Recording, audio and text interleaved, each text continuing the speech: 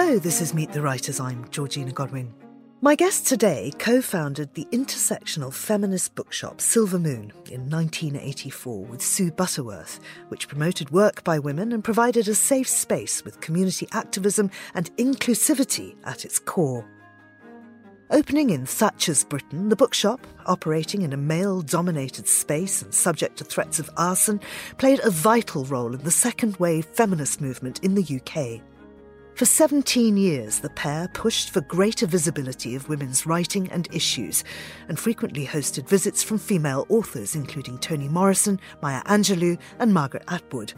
Now regarded as a feminist icon by the likes of Sadie Tostvig and Jacqueline Wilson, she's recorded the history of Silver Moon in her new book, A Bookshop of One's Own.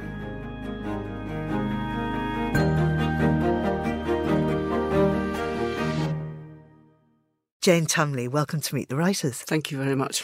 First of all, a huge congratulations and huge gratitude to you from a generation of women like me who were really looking for a place to read about ourselves in the 80s and 90s.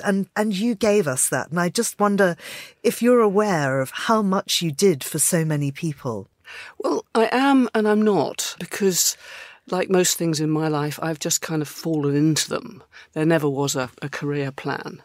And I guess I was just tremendously lucky being made redundant by the dreadful Robert Maxwell, and then sort of thinking, and what on earth am I going to do with my life now? And at that point, the only two things in my life, I'd just met Sue and we'd fallen in love, and I'd just discovered feminism. And they came together and I thought, I just don't really want to work in something I'm not happy about. And as I say in the book, we had this long walk along Llandudno Beach with our dog. And it was, what on earth are we going to do with our lives now? And we came up, it was bonkers, it was absolutely mad. We said, oh, well, we'll start a publishing company. Because Sue was an editor and I sort of did maths and sales and stuff like that. And then we realised that although we had some of the skills, we certainly didn't have the money. So we said, well, what about a bookshop? And it was an outrageous thing to say because basically we just de-skilled an entire profession. We thought that we as ex-publishers could walk in and become booksellers. Not true. But actually we were really lucky because we very early on added a third member to the team, Jane Anger, and she did have bookselling experience. So she sort of guided us through some of the trickier moments. And we decided if we couldn't be publishers, we'd kind of attack that gatekeeping, which was blocking the writers from the readers, because bookshops were saying, oh, we don't want to stock feminist books, they don't sell. And readers were saying, we can't get feminist books because bookshops won't stock them. And something clearly needed to be unblocked. And we had the ignorance and temerity to think we could do it. Just to take you back a little bit before that, you are a vicar's daughter. I am indeed. And I wonder if that sort of influences your sense of, community.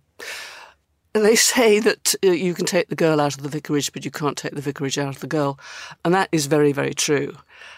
It certainly influences my sense of service. And it's one of my great regrets that my dad died. He died in 1980, so before all of this happened. And it was very complicated. Growing up in a small village, knowing that you were different and knowing that this difference was not acceptable. And the Church of England is glacial in its acceptance of gay and lesbian people, as Sadie Tostvig has chatted to the Archbishop about without much success. So yes, it was a wonderful thing to be because he was a good man, great sense of community. He viewed the small villages that we grew up in as a whole. If you went to church, that was fine, but if you didn't, that was fine as well. And he met those parishioners in the pub. So there was all of that sense of service to the community, coupled with the knowledge that the church didn't want me. And that's been very hard. Mm-hmm. I'm going to take you now to the late 70s and the early 80s when all this is going on, because, of course, this is Thatcher's Britain, and it's a very, very different place from the country that we see now. There were strikes, there was, well, I suppose not that different. I was going to say not entirely that different. I think we're re-entering, awful thought though that may be. Exactly. But just describe the landscape to us then, plus things like, for instance, AIDS was beginning to be something that we were aware of. We saw the death of Terence Higgins. He was the first public person to die HIV positive. The poll tax, of course, happened during those times. I wonder if you just, for readers who don't remember that, just give us a flavour of that decade. It was a most peculiar time because, here I am, I'm white. Well, I was middle-aged. I'm now a bit older, educated. I come from a secure family. I had oodles of advantages in life. And suddenly, by acknowledging the fact that I was a lesbian, I realised that I was an outcast. And that was bad enough. And then along comes Thatcher with, there's no such thing as society, and the speech she made about traditional families and sort of saying that we were pretended family relationships. I mean, what an awful thing to say. It's a bit like Suella Braverman now saying that gays and women should not bother about being discriminated against. I mean, how dare she? So yes, it was. We suddenly found that you had been made a second-class citizen by your own government, and that was quite traumatic and very anger-making. But the best thing about it was that it provoked the most fabulous response. You had people like Ian McKellen, and supported by Sue Johnson and Sheila Hancock and all sorts of people who said, no, we're not going to have this. This is absolute nonsense. And it brought together the gay and lesbian community. And similarly, Thatcher, she might have been a woman who made it to the top. And, there was a moment you thought, wow, that's pretty cool. And then she drew the ladder up behind her. She did nothing for women. In fact, she took away childcare, all sorts of things, and never promoted any female-friendly policies. And so the women's liberation movement kind of also took up arms against this. And there was a lot of activism going on. So on the one hand, the situation was vicious and unpleasant. But on the other hand, it brought forth strength and a sense of communities working together. We learned a lot from the American women's liberation movement and from the civil rights movement. And we thought, you know what, we're not having this, we're going to fight back. Now, of course, Charing Cross Road is Mecca for bookstores, or at least it used to be. Helen Hamp's book, 84 Charing Cross Road, of course, is the book that talks about that. And you were given, at a bookseller's rent, a premises on Charing Cross Road. We were, and this was the most extraordinary thing, because Sue and Jane and I, we'd spent 2 years looking for property, and we couldn't get anywhere at all. And we were just sort of, we'd think, well, this is a daft idea. But then that goes back to the Thatcher's Britain thing, because Ken Livingstone was in charge at County Hall, running the GLC, and he had a very enlightened cultural policy. They recognised that the Charing Cross Road then was a national and international tourist attraction. People came from all over the world simply to visit the bookshops. And, thank you very much to Helene Hanff and Anne Bancroft for putting that one, even more on the map than it was before. Whereas Thatcher was all about letting the free market rip. Ken Livingstone suggested this small discount and wanted to restore the Charing Cross Road to being a book quarter. And it was not only was it an intelligent cultural idea, but it was an intelligent economic idea. And it was supported even by Stephen Norris, who was a Tory minister. But it didn't last, unfortunately. No. But in between, you had a fabulous time. I mean, not only were you bringing together all these wonderful books and wonderful people, you were also doing events. And this was really the beginning of bookshop events. It was. When I look back, I mean, we did 2 events within a fortnight of opening, which was insane. But gosh, we were lucky, because being in London and easy to get to, publishers would just wheel their authors round.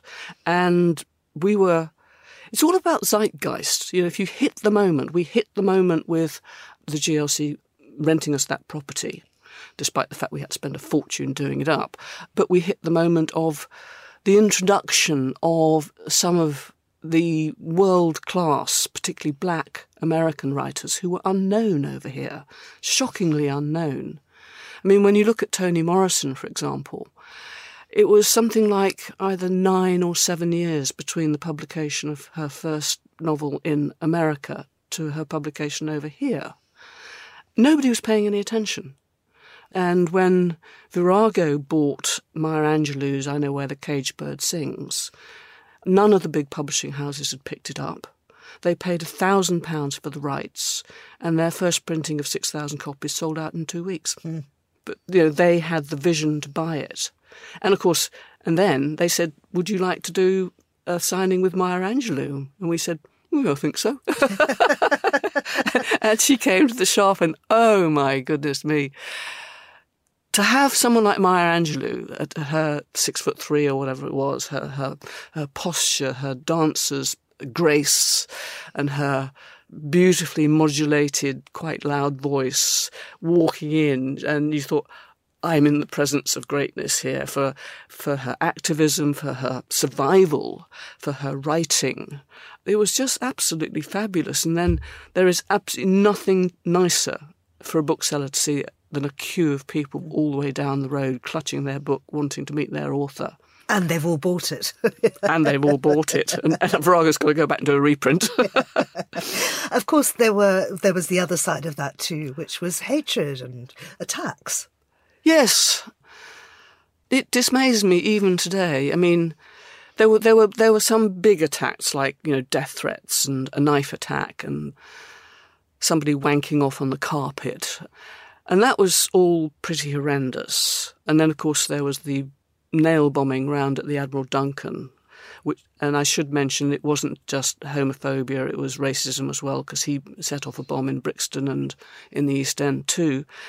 But it was the sort of low-level constancy of it, the endless obscene phone calls or just men. And I have to say it nearly always was men behaving badly in the shop or standing outside spitting at us or shouting abuse. It was both very wearing, but also it made you understand that what you were doing was vital. And so it was actually rather encouraging in a way. Now, there were a number of other feminist bookshops in London at the time. What was the relationship between you all and between you and Virago, which at the time was the only feminist publisher? Actually, they weren't the only feminist publisher. Only Women Press was the first feminist publisher. Then I can't remember exactly what order they came in, but there was Virago, the Women's Press, Sheba, Scarlet Press, Cholmeley up in Scotland. So Virago's the one that's lasted, and some of the others were quite small but very punchy and very radical. Mm. In terms of the other bookshops, I mean, Sister Wright was the pioneer. They were in North London, and as I say in the book, the very first purchase we made for Silver Moon was a map. And we put little pink blobs on the map, little pink stickers, to show where all the other radical bookshops were, like Compendium in Camden, the Owl Bookshop in Kentish Town, a Sister Wright, obviously, so that we were going to avoid their immediate patch. We didn't want to open up on their doorstep. It would have been rude, and it would have been commercially stupid. So we did that, and we didn't look in North London at all. And looking around the rest of London was, as I said before, a slightly depressing thing. And after about a year, when we'd been doing a lot of internal planning and conceptualising and all of that, we decided that we should have a meeting with Sister Wright because we felt that it was the appropriate thing to do. So we wrote to them and set up a meeting. And I think both sides were pretty nervous. But they were very generous. They listened to what we had to say and they expressed their concerns and fears. And we said, we don't want to tread on your toes, but we really do want to do this. But I think fundamentally, you got a city of 6 million people, a massive tourist trade. And we both felt that 2 feminist bookshops should be able to exist and indeed to prosper. And then it was just as our grant application to the GLC was going through, we learnt that Virago were about to open a bookshop within half a mile of us, which I have to say didn't please us. But there again, it wasn't so much that they were going to do that, but the fact that we discovered it by accident. Anyway, we very, very quickly had a meeting, and they very, very quickly wanted to meet us. And we talked it over. And I mean, we were afraid that because they had fantastic name recognition, they were much more competent than we were, that they'd sort of wipe us off the floor. But what happened in the meeting, we expressed concerns and we set ourselves to work together. And I'm really proud of what happened then, because Virago had this fantastic publicist, Lenny Goodings. And so she set out to do a programme of The More the Merrier, including Sisterite. So we got lots more publicity, as did Sisterite, because of Lenny. And then, of course, within a year, they gave us the one and only London signing with Maya Angelou. So we found a way to work it out. Yeah. I am interested in sorting and where to put the books. So the author Christian Hogan says, I call this act of recontextualization the feminist shelf. So tell us about that. How do you decide what goes where? Well, I read that quotation. I thought, I have no idea what this means. It was an ongoing conversation. I mean, literally, we had this conversation for 17 years, every time it came up in a staff meeting. And how do you categorise books to make them politically coherent? And just as important, to make them understandable for your customers and for your staff. And I suppose the most obvious example is in literature, where do you highlight the new exciting writing of black women writers, Asian women writers, lesbian writers, or do you just alphabetise it? So does Alice Walker sit next door to Virginia Woolf? And we decided to go into the separating out, which we called highlighting, promoting, because I think from our point of view, it was easier for the staff and it was easier for customers who didn't know. I remember Jackie Kay, the wonderful poet, disagreed with us because she felt that all writers should be treated equally. And of course there is absolutely an argument for that. Why shouldn't Alice Walker sit next to Virginia Woolf? But anyway, we made that choice and it sort of worked. But we had to review it. Because, I mean, what do you do with lesbian writers? What is a lesbian book? Is it one with lesbian content? Is it one with a lesbian writer? Is it one with a lesbian writer who's in the closet and doesn't want to know? Do you highlight it so that your lesbian customers can find it? Or do you stick it in with all the other books so that your very shy lesbian customers don't have to go and stand in front of a lesbian section? I mean, it's difficult, a nightmare. Yeah. And I love the running joke the whole way through where various people question, including you, why George Eliot's included. Oh, gosh, that was fantastic. That was such a thing. It was when we started off, as I said earlier, having de-skilled an entire profession. When we were doing the original subscriptions, we had to do them from home because the shop was a building site. And I think it must have been the Penguin rep came round, and it had been a really long day. That's my only excuse. It had been a very long day. And Jane Sue and I were sitting round the table, and he said, George Eliot. And I said, why are we buying books by men? And there was this long pause as somebody decided who was going to tell me that George Eliot was a woman. However, in my own defence, Sue had problems with a book called Hidden Hands, because she thought it was about masturbation, whereas in fact it was about women in the textile industry. So I think we ended up fairly equal on that one. Yeah. Let's talk about the business model, because you were very successful for many years. You made a healthy turnover and this all worked, but you did end up having to close. We did. Now I'm going to argue that it wasn't just us. When we closed in 2001, there were about 1,800 independent booksellers. About 10 years later, there were about 860. There are now just over 1,000. And I think fundamentally what happened were two things and a bit more.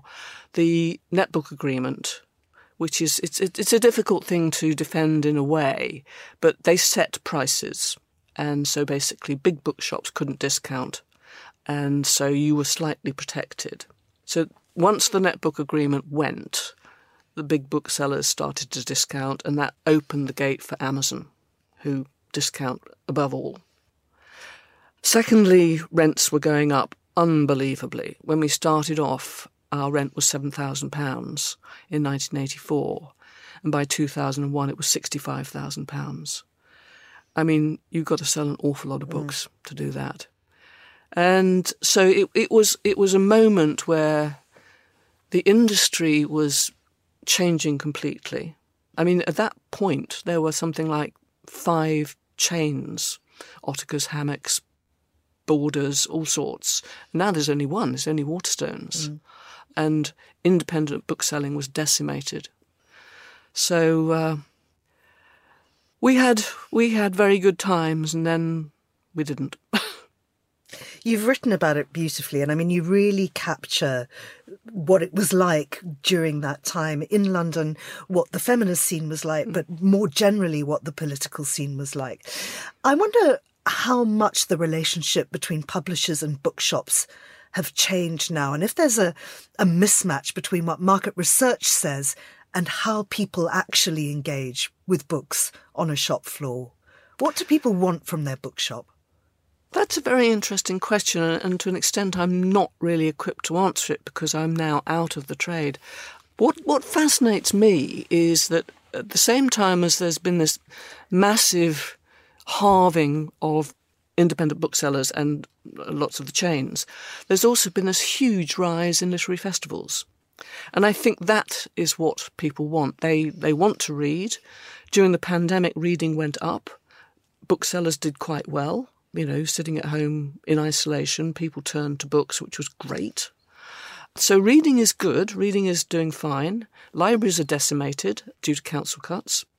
You've now got the Children's Laureate demanding that all schools have a children's library, which they should, obviously. But I do think that books are holding their own in multiple forms. There's audio books now, which lots of people listen to, and literary festivals are so. I think people want what they wanted with us is they wanted connection, and they want to read, and they want to meet their writers. They want to be involved. They want to participate in it. So I think it's quite lively. Have you an heir? Is there a follow-on from Silver Moon out there anywhere? I wish I could say yes. I don't know. Virago's still there, of course. This is probably due to my age. I'm not very social media savvy. I think there are things around on social media, like the Stylist magazine and stuff like that.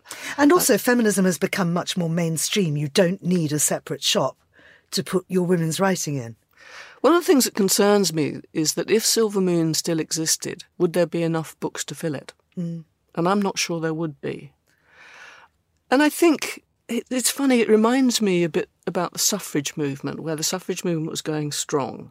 And then along comes the First World War. So suffrage gets put on the back burner, and then it has to revive itself in the second wave of feminism. I think there's something of that going on at the moment, where feminism had made a lot of achievements. Now climate change has taken possibly the premier concern, as indeed it should, because if you don't have a planet, what's the point? But I still maintain there is still so much to do. And then you look at something like the Me Too movement. Violence against women has not decreased. Abortion rights are going backwards in America. LGBTQ plus rights are still appalling in places like Saudi, Russia, or 36 out of 53 Commonwealth countries. There's still an enormous amount to do, but in this country we've reached a place where there isn't quite the anger and the drive. But maybe the way this government's going, there will be shortly. Jane, thank you very much indeed. Fascinating to talk to you, and as I said at the beginning, thank you for giving us Silver Moon. A Bookshop of One's Own is by Jane Cholmeley. It's published by Mudlark, an imprint of HarperCollins, and it's out now just ahead of International Women's Day, which is on the 8th of March.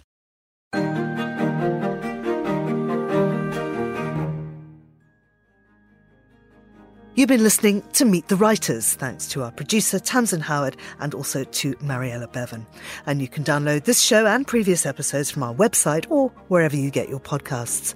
I'm Georgina Godwin. Thank you for listening.